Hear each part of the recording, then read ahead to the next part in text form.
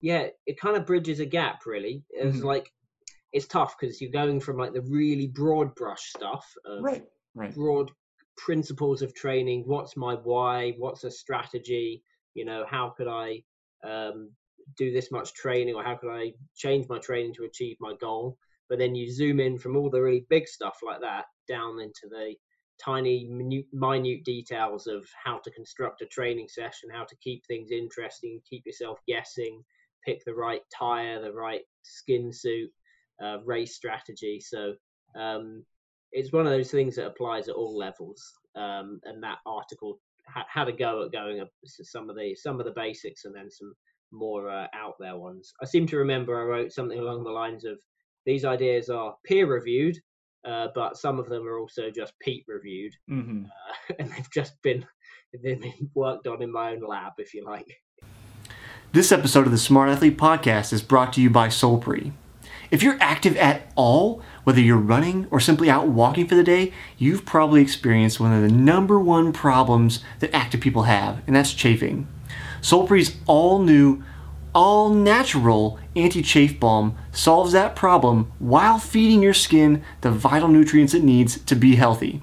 If you'd like to stop chafing once and for all and treat your body right, go to Solpri.com to check out the anti-chafe balm today. That's SOLPRI.com. Welcome to the Smart Athlete Podcast. I'm your host, Jesse Funk. My guest today is currently racing as a pro triathlete. He's a behavioral scientist, active travel advocate, and probably most importantly, he says he could live entirely off granola if he had the option. Welcome to the show, Pete Dyson. Hello.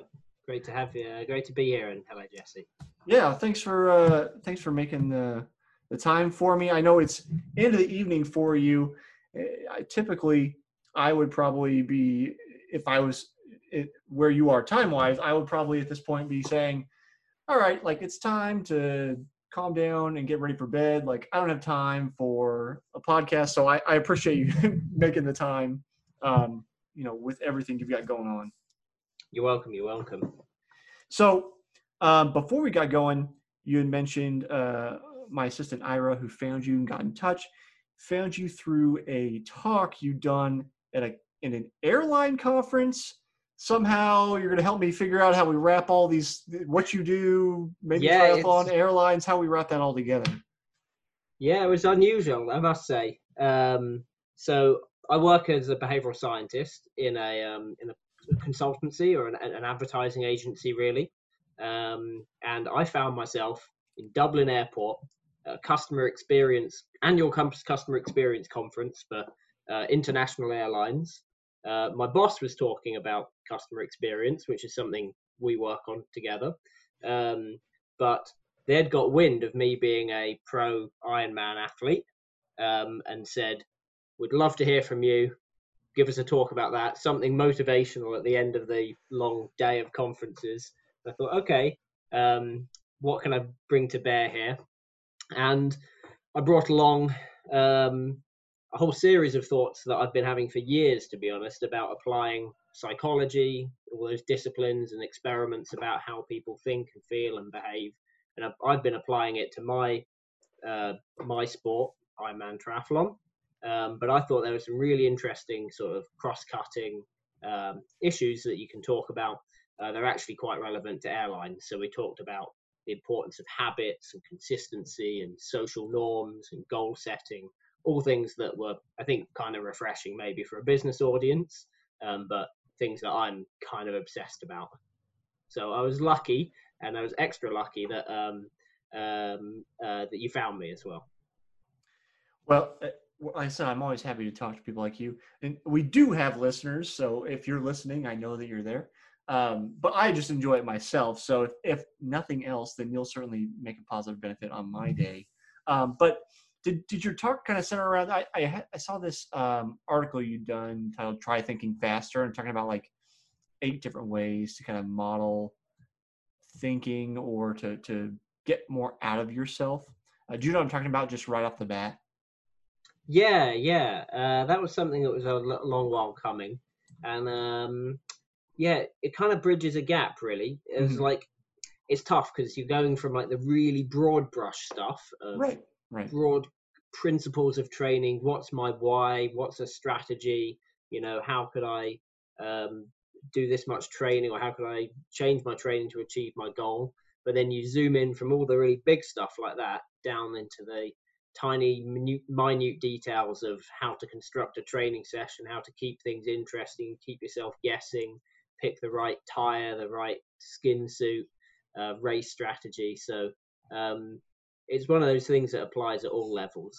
And that article had a go at going some of the basics and then some more out there ones. I seem to remember I wrote something along the lines of these ideas are peer reviewed, but some of them are also just Pete reviewed, Mm-hmm. and they've been worked on in my own lab, if you like. Right. Well, you've got is it 8? Yeah, 8 tips here.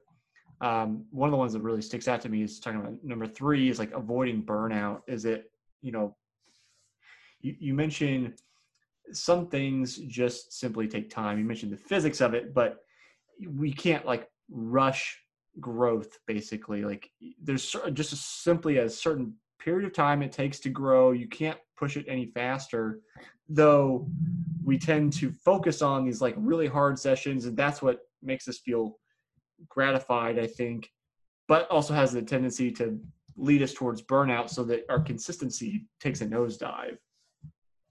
Yeah, definitely. I mean, our minds can be our own worst enemies, right? If we were to set someone else some goals and set them some targets, it's unlikely many of us would be as harsh on other people as we are often on ourselves. Mm-hmm. And yeah, when you talk about growth, I mean, I'm reminded that, like many people this year, have been hoarding house plants under lockdown, and getting a hang of growing plants where previously I had a tough time. But they're an organism just like us. You got to be patient. You got to water them, but you can never expect them to suddenly flower in just a couple of days. It takes so much more patience, and the stuff that goes through with training has to take some number of weeks to make an effect. We can't suddenly develop stronger muscles or bones or blood or heart. Definitely when it comes to injuries, it's sort of just tissue that's growing, and you've got to be patient. So that's the burnout bit, really. Unlike a plant, we have the ability to tie ourselves in knots. Mm-hmm. And as we reach for the sun, sometimes it gets that way. And I've been there, and everyone needs to find their limits a little bit. Yeah. Yeah, I can't recall who. I feel like several guests over the last 80 some odd episodes now have said something to the effect of, especially when we're talking about triathletes in particular, often triathletes are this very like A-type personality. They don't need motivation to like go harder. They do need help holding back. Actually, I'm thinking about in particular former British triathlete Vanessa Raw, if you're familiar with her. I remember her mentioning that about her own career, like because she had so many injuries, and coaches wanted to just push, and it was like she didn't need to be pushed. She had plenty of motivation. What she needed was somebody to say, like, it's okay that we hold back here and avoid those injuries. And I think that's almost universal. Have you gone through that, or do you come to the place where you're like, no, it's time to stop, like much easier than the rest of us? Yeah, you always want to double down. Right. When things are going good, you want more of the good, and it's hard to take that week off or that time back. But I've been fortunate. I've kind of been in triathlon for 7 years or so, which is enough to get perspective, but definitely nowhere near like a lifetime, and compared with other guests you might have had of decades of experience and coaching experience, which gives you is a whole nother galaxy. But I have had the good fortune to train and race with my brother, and we're similar physically and similar mentally, broadly. And you get that sense of perspective that he's so hard on himself, and you can kind of be the voice that you wish you had, and he'll say Mm-hmm. things to me where I'd be like, yeah, I wish I would say that. I should say that to myself, or remind me of things I otherwise said. So having people close that are like that can really help mirror those decisions. But for sure, triathlon selects for people who are, you wouldn't do it if you weren't really motivated. It's a crazy kind of thing to do. It's a tough old sport to train. Mostly the sport is training, and then you get the celebration of training, which is the race itself, to really bring it together. But yeah, it attracts a certain mindset, and usually the ingredients are already there for motivation. What you need to do is enhance a few other aspects, and working in behavior change and behavioral science, and working my job Monday to Friday is to look at issues exactly like that, for companies and clients and governments and charities. So it's natural, I think, that way. Yeah.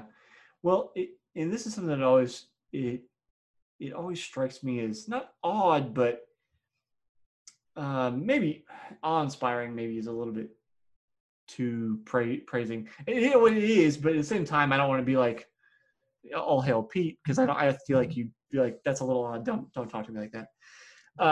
But I just have a hard time wrapping my head around people that are able to work a regular job and then also do a full Ironman, especially at the pro level, because as you mentioned, it's largely training, right? If you don't put in the training hours, like, you're going to be flat on race day.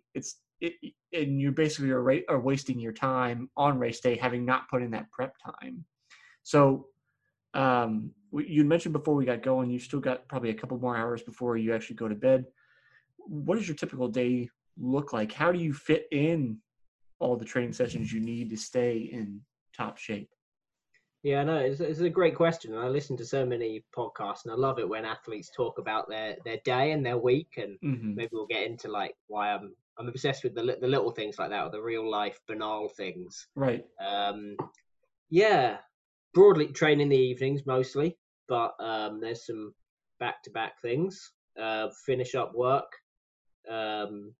6 o'clock or so, and I'll often either jog back easy to a squad swimming session, or there's not really a cycle commute. I live in London, so you're not really doing a lot of cycle training on those kind of roads, but it's sort of the warm up to then hop onto the turbo. And yeah, tends to be there's no session on a weekday that's more than 2 hours, 2.5 hours really, when they're always back to back. So it's jog to the swimming pool, or cycle to go on the bike and then do a run. So everything's sort of combined together. I've been able to total like 15 to 20 hours a week training. You got to be mindful of how much you can do on a Saturday and Sunday that's sensible, that you don't become a weekend warrior. Because you be fresh for the weekdays too. But yeah, lots of combined sessions, I think, is probably the short answer. I might be doing upwards of 15 or 20 sessions, things tied together. So people seem to follow me on Strava, but I do pity them because they must get a lot of updates. Another set, lots of little things add up. Yeah, people getting confused. Like, I thought Pete was on a run. Why is he in the pool? Why are we doing laps? It's, you made me lose my train of thought. This is why I was supposed to be taking notes. I can add like I don't know if 15 or 20 hours seems a lot. I mean, sometimes that's like as much as I can fit in, really. Right. I just can't get to the 20 or 25. But actually, it would be a different model, and that's why I think it's worth adding that it's not just about even though I think it's worth citing the total volume. It's about intensity as well, and stacking those sessions in the right order, so you've gone hard on the Tuesday evening and you're not expecting yourself to run great on the Wednesday or put in an incredible bike session. So it's about the arrangement of those things, which is stuff like TSS is okay, but it doesn't know what you did doesn't know what you did yesterday, doesn't even know what you did an hour ago. So it's not the best. So you have to kind of take ownership of working out how it goes. So I'd say, honestly, I don't really follow, even though I agree with the science, sort of the 80-20 rule of 80% easy, 20% hard. If you've got a lot of time, I think that's a great model. And by all means, if you've got 30 hours, but If you're down at kind of 10, 15 and you're trying to compete at the level I'm at, then the bits that are going are the lower zone stuff. But I'm just doing what I can. I've looked at it and I think it works, but I'm never going to say I'm super confident. But it just goes to show you got to work out what you got with the time available. Right. Well, it plays into a lot of things. It's the thing that works for you, because it wouldn't necessarily work for me. And then quality over quantity. That's always what you focus on when you're time strapped. And you're talking about full Ironman. You're working out. I was working out a similar number of hours for like halves, but I probably was doing, I would guess, obviously we haven't sat and compared schedules. I was probably doing more like zone 2 work than you're doing for a comparable amount of time. I don't think I could probably keep up with what you do. For clarity's sake, you'd mentioned TSS, training stress score, for anybody that doesn't have gadgety stuff and just pay attention to that. There's a score that's trying to tell you how hard you worked out, pretty much. I do wonder, with it being at the end of the day, after a day of work, or then starting the next day of work, do you ever notice yourself in like a fog with your brain? If you work out too hard, or you get off on your eating schedule, or any of that kind of stuff, do you ever end up in that place? Yeah, I think you do. You don't feel so good in the mornings, and you got to be really careful that you've eaten enough in the afternoon to fuel the session that's coming, because you don't have a great window before. You're talking about finishing a session at night, for me 9:30, and you're gonna try and go to sleep 2 hours later. So yeah, I don't know exactly how much I'm losing out there. The other way would be to get up early, and a lot of people I think do it that way. When I've tried that, I just lose a lot. The trade-off is big at work, probably too big. I don't like it in myself. Like I want more balance than that. But it does go to show sometimes some novel training methods that come in, and people talk about fasted runs in the morning, or you have a glycogen depleted session. I often just think, oh, that's just a Thursday morning when I run in again. I didn't realize what I was doing. That's why when I get in on Thursday morning, I'm ravenously hungry for, as you know, granola. But sometimes you don't realize the stresses you're putting yourself under might be beneficial. Like, I'm open to the fact that the scarce amount of training, pressure it puts yourself under. No one thinks that having less sleep is a good stress. But at least the forcing yourself to, you're up and going, you're in work early again. There's some good things to come from that. It's not all inhibiting. Right. We think about like what is working out, and when you break it down, you're stressing your body to a certain degree, and it's going to adapt. So as long as you don't push yourself over the edge, then there are probably a lot of things that end up being beneficial. I think like with the fasted runs, I know some people are religious on them. I did it for a while. I've kind of backed off of doing it recently. I'm not sure how much benefit you get from them versus just balancing out your overall calories for the day. In terms of like talking about like fat oxidation and fat adaptation for a fasted run or a fasted workout. But there's a lot of ideas out there, and I do think it's probably good, if for nothing else, to have done it every once in a while, just for the mental aspect. Because I know, at least when I was racing long course, there are times in the race you're hungry, and it's like, it's not time to eat yet. You can't take any more calories in, or you're going to have way too much on your stomach, but you got to still stay at that high level. Yeah, it's a really hot topic at the moment. The past 2 years, it's really kicked off with the interaction between nutrition and performance. Right. I've tried to follow it closely, and some of these we both will be able to go into the depths of it. But it's another way of modulating it, and I think a good way of thinking of it is don't leave any stone unturned.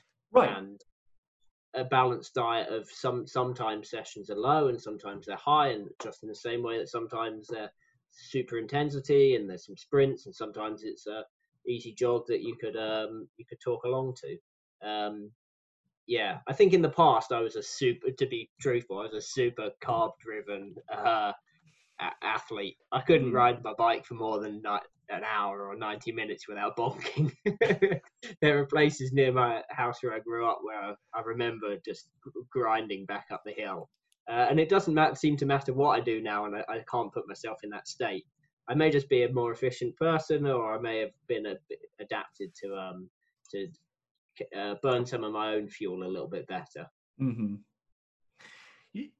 Thinking about not leaving any stone unturned, I don't purport to be a expert on all of this. I like to talk to the experts, and I try to incorporate things in my own training and say, hey, does this work? And there are a lot of things that are personal, but one of the things that comes to mind that I hadn't really heard before, but I think I've kind of done a little intuitively, was when I was talking to Dr. Bob Murray a couple weeks ago. He wrote this book on exercise physiology that we discussed on the podcast. And in the book, one of the things he mentions is that there is a positive benefit to training with heat adaptation, and that if you train in a more hot environment, even though it's more likely to fatigue you faster, you will typically have a better performance outcome in any temperature environment because you spent the training session in a hot environment. And it got me thinking more, because it gets cold here, as I'm sure it gets cold in London, cold and rainy. And I was like, well, you can't go out and be in the heat all year. It's not summer all the time. But I was thinking, hey, maybe if I dress slightly on the warm side for whatever, temperature it is, maybe that will end up being just that little bit, just a little extra of that benefit throughout training. I don't know. It's a personal experiment. We'll see, but that just reminded me of that, thinking about that. Yeah, and the research around heat is promising. I think it's almost a neglected one. It's quite easy to do, and let's compare it to altitude, which is very hard. Right. It's tough to give your body a chance to find low oxygen air, and it's a lot of faff and a lot of travel. Heat is something a lot of people can do, and is a good method. It's particularly good, I think, as well, that it brings your powers down, and you're not really going to do heat training in the pool, but maybe some people are lucky enough to have a overheated children's pool, public swimming pool, but normally it's got to be an indoor bike or an indoor run. And that's quite accessible. It's something I've tried and did year before last in preparation for Ironman Texas, which I knew was going to be a hot one. And I did all sorts of running on a treadmill in winter clothes, and the hot bath protocol, which some people might be familiar with. You 20 minutes in a warm bath. Who knows if it helped exactly? I mean, I completely overheated in the race, but maybe it would have been a damn sight worse otherwise. But yeah, to come to the potential benefit of there's another interesting one, that there's physiological reasons why heat would help. It make red blood cells, increase blood pressure, capillaries. There's lots of reasons why you think it might help. But there's some compelling stuff that I'm also open to. It helps your mind. Makes the session tougher in the session itself. You have to work through it. It's more fatiguing mentally, and in these long endurance sports, it is your mind that's giving up. Everyone's showing it. It's your mind that gives up before your legs do. So you wouldn't want to do all of them. I don't think like that. But again, it's part of the map, part of the balance. Yeah. Yeah. Well, I guess I have a couple thoughts here. You think about your mind giving up, and you've probably experienced this at some point in your career where you get to the finish line, whether it's a race or a workout, and you stop, and it's like there's no possible way you're getting restarted. But if you had not stopped, you probably could have continued to compel yourself. But it's like once your brain shuts off, like we're done, your body's like, I'm not responding anymore. Yeah. Well, yeah. I mean, I've run and just about pulled out a low quality sprint finish before, and then it's been several weeks before I felt I could even walk properly again. Yeah. So it was only that the finish line happened to arbitrarily be there. Yeah, and there's other times obviously it doesn't even go that far, and you realise, yeah, if you ever stop, there's no starting again. Everything would seize up. Yeah. Yeah. I was thinking as we were talking about swim training and heat, and this I'm sure applies to cycling and running as well. But I actually have been in a hot pool to do training before, because the pool I'm at, finally in the last year or so, they've gotten it under control, but it was variable for a long time. There was actually a point it was too cold. I had to bring my wetsuit to do a pool session because it was so cold and it gets so hot. But through all of that, I actually learned, and I don't remember the exact temperature. It's somewhere around 85 Fahrenheit, 30 Celsius, that your body is unable to shed heat into the pool any longer when the pool is at that temperature. So long sessions in a heated pool could potentially be dangerous. So if you're listening and you're thinking about doing it, make sure you're starting out with a short session, if you want to attempt something like that, or have a coach on hand, because if you overheat your body and you're in the water, and there's not an easy way to get out, it could be a dangerous situation. I've felt it. The sessions are definitely harder in pools that are just Yeah. subtly a bit too hot. I would say they're also hard, but I'm not so convinced in a good way when they're too cold. And Right. we've got a couple outdoor pools where I'm at, and some of them are heated, but you're not always going to be heated as great all year round. It's a windy day, it's a cold day. They don't always nail it. Mm-hmm. But I don't sign up for the sort of macho, like, let's grim through it, wear as little as we can. I think triathletes have a tough time there. The swimming community give us a tough ride. I'll wear a neoprene hat if I want to, or get on the fancy shorts to just as a bit of warmth going on. I think if you want the best session, you want the best session, execute the best session you can. Mm-hmm. And being a bit of a shivering mess is not I don't think that's a good look. Yeah, well, I think it's a couple things. There's that culture in swimming that's like that's just what we do. We get into cold pools early in the morning, twice a day. That's just part of who they are. And I think all three disciplines, looking inward to triathletes, kind of feel this way. Like, we're dabblers. Like, you just dabble a little in this sport. You don't really do this thing. I think it's a little bit of that. But then also, just we talked about in the beginning, going back to your article, if I can find it here, I had it up. That people remember that peak experience, right? They remember, hey, it was frigid. I could barely keep my teeth from chattering in the middle of a session, even though I was going as hard as I could. It's like that weird type 2 fun going on. And I think that's some of it too, where it's like, yeah, I braved the storm.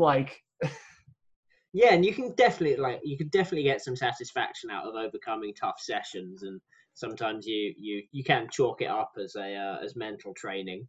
When you've been out on a session, the weather turns, it's gone a bit grim. Yeah, you can take. I definitely think you can take good things from that. But what you're citing, and what I wrote about was what's called the peak end rule, and the peak end rule describes how our memories generally are formed by the peak of that experience and how it finishes.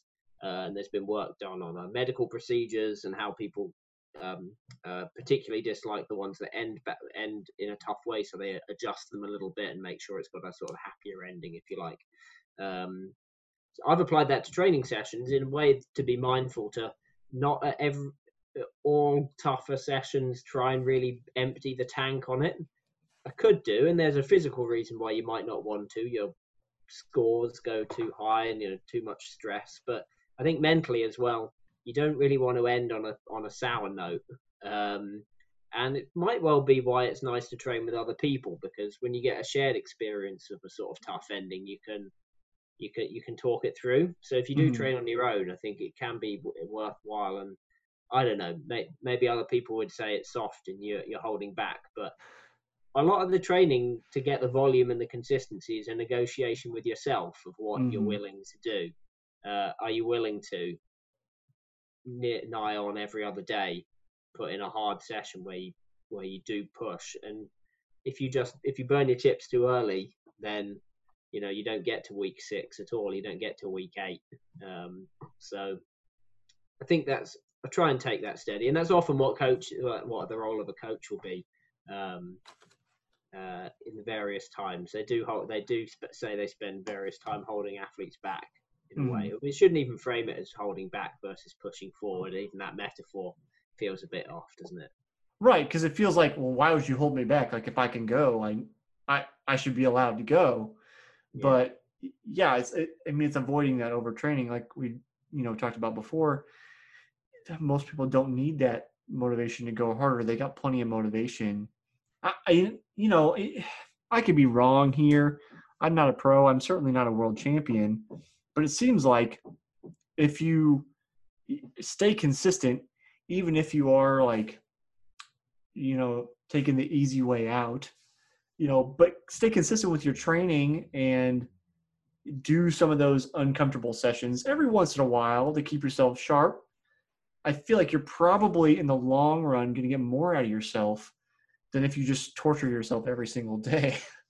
Yeah, I do. And sometimes in work as well, we talk about where people construct fake trade-offs. They assume that there's some trade-off between, oh, if you're advocating consistency, then you're just one of these people that sort of is settling for a middle ground and you're never really reaching peak performance. Right.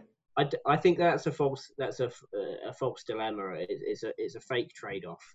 There's not really a world out there where if you absolutely bury it, you'll achieve this brilliant performance. I think it's, again, we were talking, introduced talking about plants earlier. It's there is an optimum amount of water a plant of a certain variety, the right amount of sunlight. Right. It's not like, oh, if I just added another liter and put it in the burning hot sun, I'll have a way better plant. You just won't. You'll have a wilted plant, I'm afraid. So I try and push. I think I'm convinced that that's a more compelling model. Yeah. Well, I, I think that how do we get over that culture, right? Because is that idea of we need to go harder all the time. That's how we're going to, be the best that we can be. I know I can't speak to British culture, but I know at least American sport culture, like that's very much the idea. Just go as hard as you can. That's the only thing you need to focus on. But then, as both of our experiences kind of pan out, I think it's less that and more consistency. So how do we change that message? I mean, you're the behavioral scientist. How do we get people to see, okay, this is suboptimal behavior. You could get more out of it if you don't subscribe to that philosophy.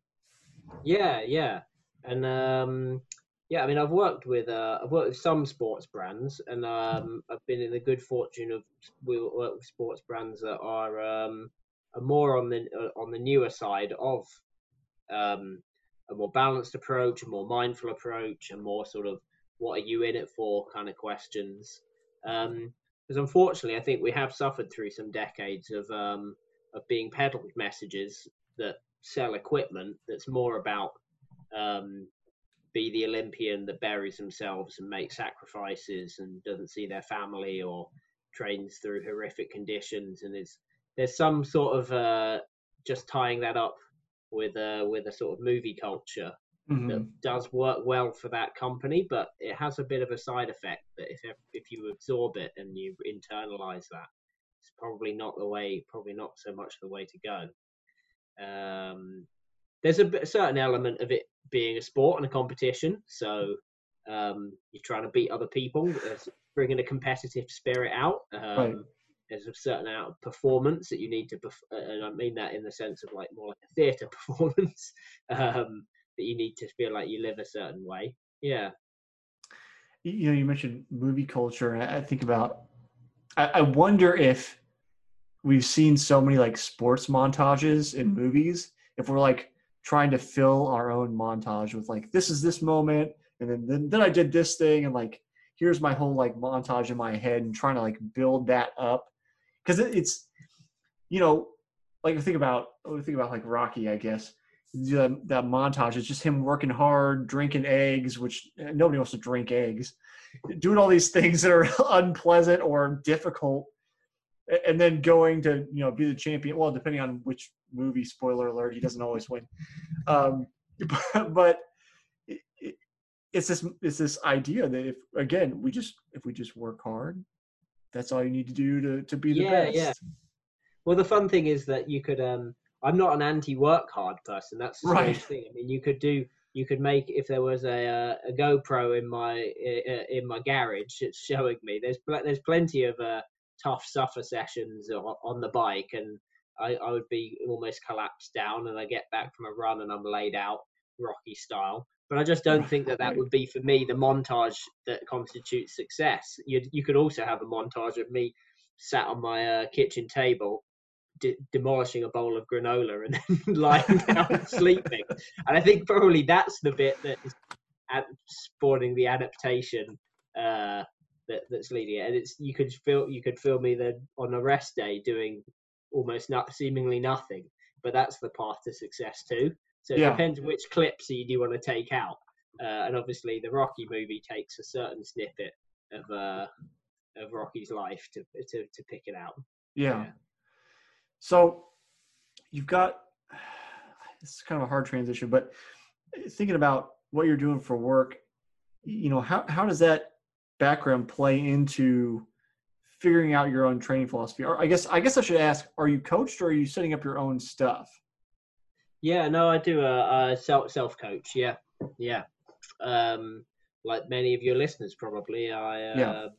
listen to a lot of different sources, listen to other coaches, uh, bring things together that way. Um, Try each year to approach it a little bit differently. Doesn't mean that every year is right, but sometimes you just got to change things up. Otherwise, you're gonna stay where you're at.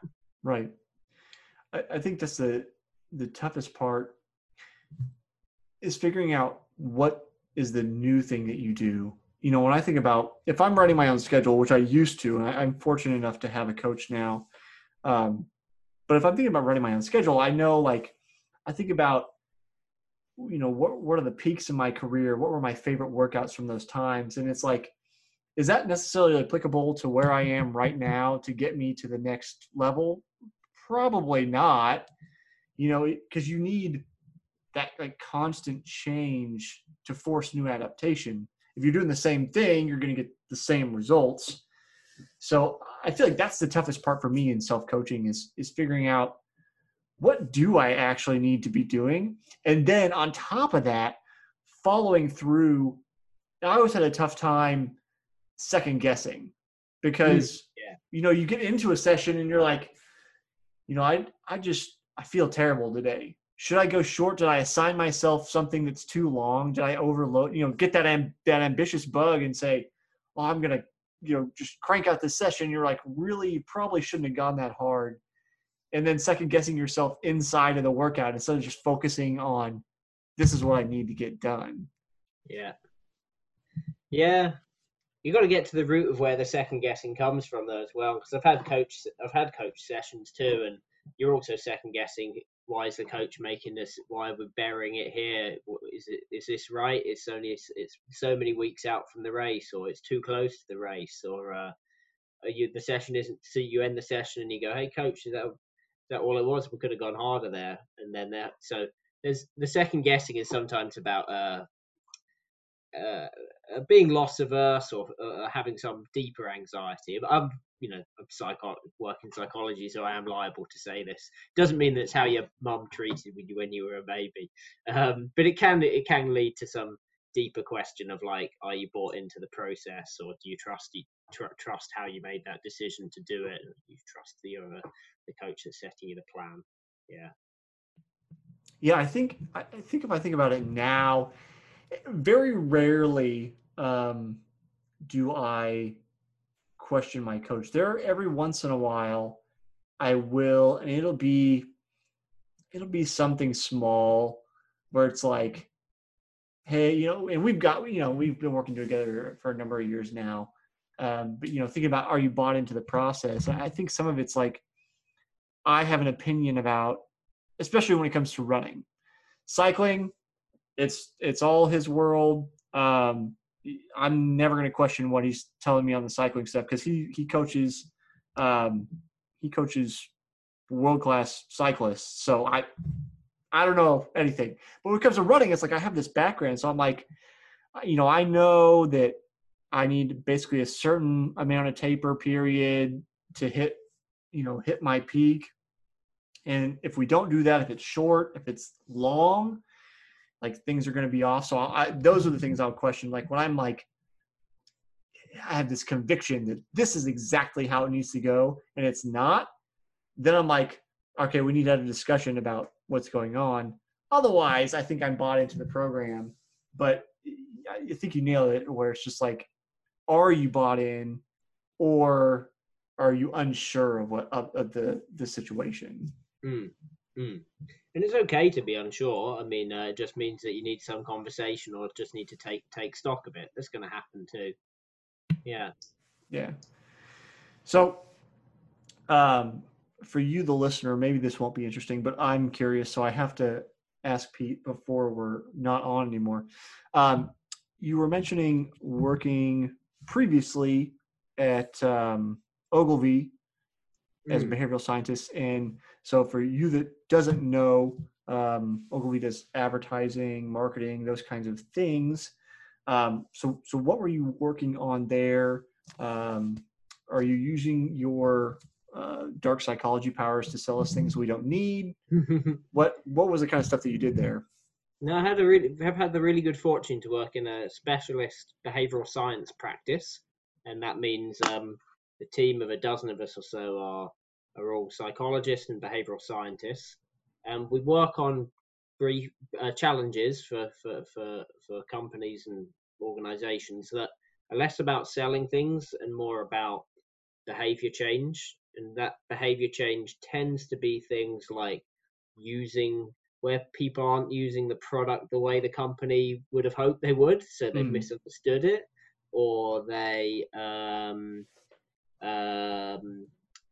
they're motivated to do something, but it's not been made easy enough to do. So we do things on recycling and sustainability, where a lot of people are quite rightly pulling the lever of getting people to understand that there are big issues now and coming, but are they doing the things that make it easy? So a campaign we ran a few years ago was called One Bin is Rubbish, Sort It Out, Get a Recycling Bin. In the UK, we've got a lot of people have got a small kitchen, and for decades we've had just one bin, one rubbish bin, we call it. So the line that we're working with is actually, you don't need to convince people that recycling is going to change the world. You just need them to somehow, somewhere, go out and get themselves a separate second bin, so it makes it really easy, and they're not sort of hanging it off door handles and putting it in cartons of wine and all the rest of it. And it's proved really successful, and it's really helped increase recycling rates. So we do lots of things of that nature. There's charitable donations, safety and road safety, factory safety. So I have the really good fortune to work on lots of different. It seem like such different industries, but the unifying principle is it's always about people and people's decision making and behavior. That whole world. So this is kind of I'll say a loaded question, but is your job basically to trick people into doing the things that are good for them? Yeah, it's good to you've loaded that gun. I know. But I've already got a response to it, which is to say, in all the time I've been working, I haven't seen much evidence that we've ever been very good at getting people to do stuff they didn't want to do. Right. Bluntly, we're much more about the people are inclined to do it. They've said they wanted to do it sometimes, we're greasing the wheels and making it either physically easier to do, mentally more memorable and easier to do, more socially acceptable to do it. So I don't think we've been very good at changing. We don't change people's minds all that well. It's tough to get things to work even when you're in the, and other people might be familiar with the nudge territory of it being there's an inclination to do it. You're not forcing anyone's choice either way. I think it comes up kind of in entrepreneur circles. I think I mentioned it on the show before. Just when you think about, I talk about David Ogilvy in the sense of being a copywriter and learning about copywriting, which is all the words that you read when you're on like a product page and those kind of things. Trying to, convince, but it's not really the right word either. Maybe I'm not a very good copywriter, to get people to buy things. And it's like, as you mentioned, it's like, if I'm on, if I want to buy a vacuum, I'm already in the market for vacuums, right? Like I'm looking for a vacuum. I just need to know, I need to be nudged in the right direction to get the thing that actually solves the problem that I want to solve. Right. And so I think sometimes that's why I say the loaded question, because I know that's not actually the case, but it does come up. Are people like you playing these like mind tricks on us and making us buy all of these things? And it's like, probably not. Sometimes we're trying to fix. Sometimes I'd say we're trying to fix symptoms of the human condition. Right.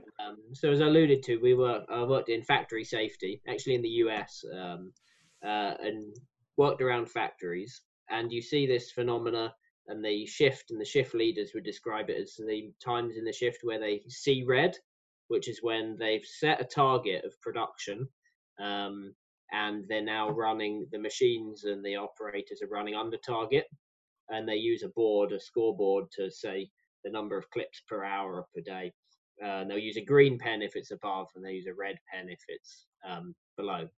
To which, when we come in there and we say, "Oh, so you're saying you don't want to see red? That's a safety concern. You see people, it instigates people rushing, and it makes people not follow the procedures that they said they wanted to, and we definitely want them to follow." So we did something as simple as simply get rid of the red pen and change it out. No more red pen, no more board. The safety leads in this factory said, actually, we're not really sure why we even do the scoreboard at all. The operators just need to follow the procedures. We don't need them to, maybe we think they're getting a motivational benefit when it's green. Maybe they're doing good, but we don't want that if the other side of that coin is that when they see red, we have a safety concern. So actually, this is one where I distinctly remember bringing something in from sport, in this case to business. Was that I remember I've set myself race targets, and definitely if you're a cyclist or a time trialist, you'll have entered some kind of event where you have a wattage in mind, a particular watts for that particular event. So I've in the past agonized over, I'm above target, below target. So I'll set, so let's say 300, and the going is great when it's 302, and somehow I'm desperately under target when it's 298. So instead, I've made a window, and what we worked with them on was actually to have not a set number of clips per hour, but have a production window where it's a good zone to be in. And that way people don't agonize as being, you're either in a state of above, too confident, or below, anxiety and stress. And that's something I would say, usually I'm trying to bring things in from experimental psychology and things that I've read and studied. But in this case, I think it's quite a nice comparison. It's a novel way of approaching a challenge. And we changed these pens, got rid of these pens, and we were doing studies of their well-being before and after, and reported, I think, something along the lines of 25% decrease in instances of people feeling rushed, which was so good to see and really promising. Well, and then you end up probably getting the same or better output, right? When people aren't stressed, because you feel like, I think there's probably a tendency, and I am speaking out of turn a little bit here, but probably a tendency for bosses to be like, when we're behind, like we need to push, but especially in an industry where safety is such a concern, pushing leads to cutting corners, which leads to accidents, and then people get hurt. So it's like if you just thinking about, again, sport and what we talked about earlier, focus on the process, stay consistent, and like long term, everything will kind of balance out. Yeah. It's one of those ones of like, be careful what you measure, because what you measure is going to get managed. So if you measure volume, then you'll get in a volume game of how many miles or how many minutes am I doing. And that's natural, but you can know that it's a powerful force. So you might want to use it for good when you want to use it for good, like keep yourself in check and get consistent and, pull yourself in that direction. But also don't let it lead you to bad things of obsessing over numbers that, you'd be better off just running with the process. Yeah. So right now, I think, and please correct me if I'm wrong, you're working with the Department of Transport on changes related to COVID and those kind of things going on right now. Yeah. So coronavirus hit, and I'm in a secondment, so a temporary position with the UK government in the transport department. Yeah. Looking at challenges like we need in the UK, really need people to get out on bikes and get them walking. A lot of people have wanted to for a long time. They felt it hasn't been safe enough, and it hasn't. But there's other ways in which we can help them out. So we've got vouchers for bicycle repair. We've got cycle to work schemes. And we're trying to work with employers to make it easier for when offices reopen, so that they get better facilities and they make it more normal that under the new world, that it's okay to cycle and that you get good facilities when doing it. So trying to bring together, that's one where it's sort of like, we know quite a few people are going to be quite motivated. A lot of people have been saying they don't want to go back to the old world. So how can we give them what they need physically and also mentally to make it happen? So again, we're just trying to nudge people towards behaviors they already want to take on, right?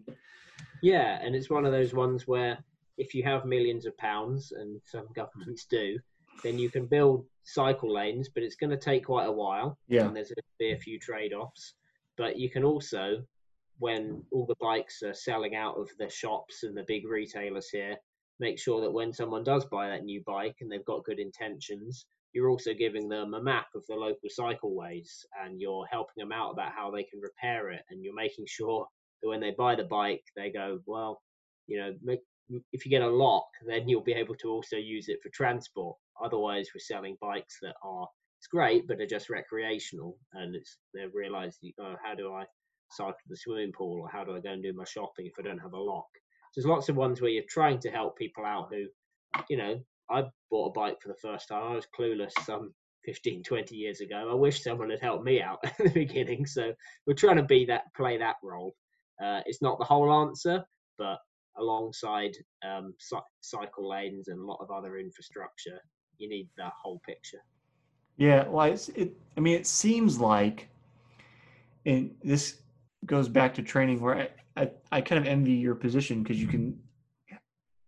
training is like a microcosm of life. I always feel like, where it's like, it's hard to see how just in the microcosm, just the little niche of let's encourage people to bike, like how is that going to help transform our society or our culture? How is it going to positively impact our citizens over time? But if you have the ability to try to think forward, it's like, well, maybe, in the short term, coronavirus is going on, like that's a terrible thing. People are getting sick, people are dying. But among that gives us the opportunity to try to, as you mentioned, nudge people towards taking bikes, maybe being able to, in the long term, build up better bike infrastructure, which can lead to, lower greenhouse gas emissions, fitter people, dealing with obesity. Like there's a lot of potential positive benefits that take a long time to take place. But if you start the ball rolling in a very difficult situation right now for everyone, then you may be able to get more long-term positive benefit out of it. And I think that's tough for people sometimes who, hopefully you don't get this question, but if people kind of looked at like, well, why does it matter that we ride bikes? What the hell is Pete doing right now? Like, why does his job matter? You know what I mean? Yeah, yeah. And I think you've done a good job of describing the benefits of it. There's many wins that it occurs on, not least that the cycle being able to have the freedom to choose. So really, at the moment, it's a case that there's people out there that would want to use this piece of equipment, but they don't feel like they can, and there's a sort of justice part to it there. I'd be really interested to know how you're doing over on your side of the Atlantic with e-bikes. We're talking a lot about e-bikes, and it's a thing. We've joked that it's like, at the moment though, it's like teenage sex.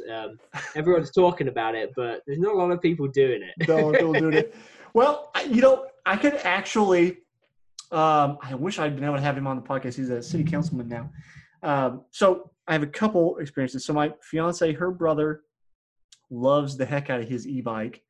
Although he had to sell it. He recently moved, and he moved to an island. He had to sell everything to get there. But there is a city councilman here. I live in Kansas City, which is in the very center of the U.S. And the city councilman named Eric Bunch, who coincidentally went to the same college I did. I tried to get him on the podcast. I'll have to try to get him back on, and maybe we can talk about this and I can follow up with you. But he's one of the people that helped set up this whole initiative to get bikes and e-bikes and scooters and all these things as part of the city public transport situation here in Kansas City.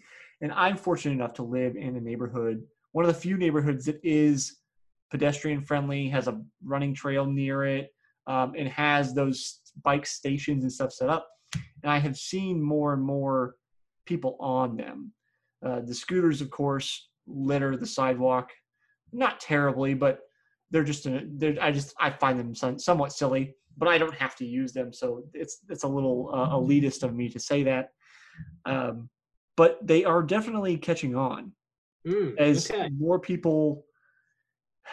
So we have like city dwelling suburbs and then the exurbs, which are even farther out in Kansas City. That's definitely how our geography is built. Like, we didn't go up, we went out, because there's tons and tons of land here in the Midwest. Was previously farming land, so lots of space. So there wasn't a need to go up, but people want to live in the center of town where all the things are, where you don't have to live out in the middle of nowhere and all you have is 5 chain restaurants and nothing, But that also presents with its own problem. Where do you keep a car?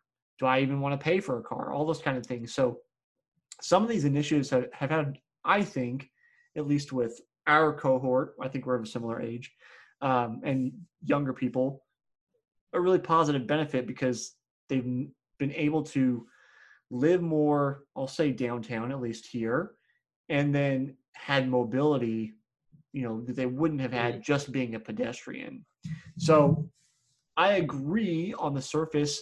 You're like, that's really a little like silly sounding, or it doesn't seem like anybody's doing it, but I think it is catching on a little bit more. And I know the city's really had pushes towards larger adoption. So I'll be curious how it pans out over the next decade. I think that'll give us a better idea about, is it a fad or is it actually catching on? Yeah, but I can definitely say I've seen people on them. I wonder how it'll play out, because it could be a culture thing, because the UK has similar sort of cycle rates to some of the neighbouring continental European countries, not the Netherlands, but say Germany.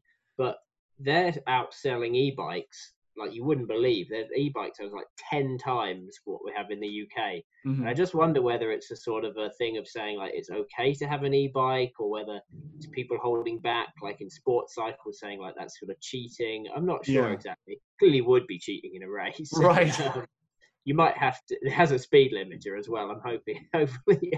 But yeah, I wonder how it'll play out, and I wonder how, as in the years to come, it will come with people doing a sort of epic ride. But there's also been a battery involved. It probably was also. It will have been an epic ride, 5-10 hours on a bike or something. Mm-hmm. But it'll come with that sort of little caveat of saying, "Oh, you did have a motor for a bit of it." But I think it would be great. I mean, if it could enhance your number of training partners, get more couples cycling, especially where there's like speed differences or friends that can go out. I mean, I've got some great mates who aren't so quick on the bike, Mm-hmm. but I'd love to do a training ride with them. Maybe in the future it'll come together. Mm-hmm. As it's found myself going in the other direction, and I sort of downgrade my bike. I've got a road bike with worse tires. It's not that well maintained, and the aero position's terrible. And that's sort of like a good leveler, just so that I'm like, oh well, I want to have some training benefits from this ride too. So you have your great bike, and it's not embarrassingly bad, but yeah, it'd be nice if equipment could help us socially a bit more, Mm-hmm. bring together. That'd be cool. Well, it could be too. It's like there's going to be a limitation here. I think of everything kind of like a sales funnel. It's like if you get 100 people on e-bikes, not all of them are going to go on to be racing crits and like really get into cycling. But some people, I think, they get comfortable on a bike or like get reintroduced to a bike because they haven't been on one since they were a kid, might think, maybe today I'm going to turn off the pedal assist and I'm going to take this hill on my own. And that turns into like I'm spending more time actually just out riding the bike without it. Now I want just a normal bike that doesn't have the electronic component. I'm going to go out and rides. It's, again, we were talking about just making little nudges, just try to, push our way slightly into areas where people can more easily do the things that they really would like to be doing. Mm, mm. So, Pete, as we're starting to wind out on time, I'm asking everybody the same question this year at the end of every episode. So I'll ask you too. I'd like to know your thoughts on what you think the purpose of sport is. Whoa. Okay. To bring out your best self. Yeah, I think so. You go around, but you can only. We're all built differently. You can only be in this world to try and. I know it sounds schmaltzy and romantic, but it's to be as good as you can be, but also bring whatever your best character traits out in it. If you're an introvert, then you go and do that thing. If you're an extrovert and you want to do it to make friends and meet people, then great, do that. Just bring out your best characteristics, I think. Yeah. I like that one. Pete, if people want to see what you're up to, follow your races, any of that kind of stuff, where can they find you? Yeah, Twitter, I think. Pete_Dyson be the place to follow. Got really looking forward to 2021. Have no idea which races will be on, which I'll be doing. Just biding my time for now. Yeah, ready to get out there. Well, hopefully it goes well and good luck this coming season. Hopefully everything goes off without a hitch. Yeah, thanks. Thanks, All Jesse. right. Thanks for hanging out with me today, Pete. Cheers.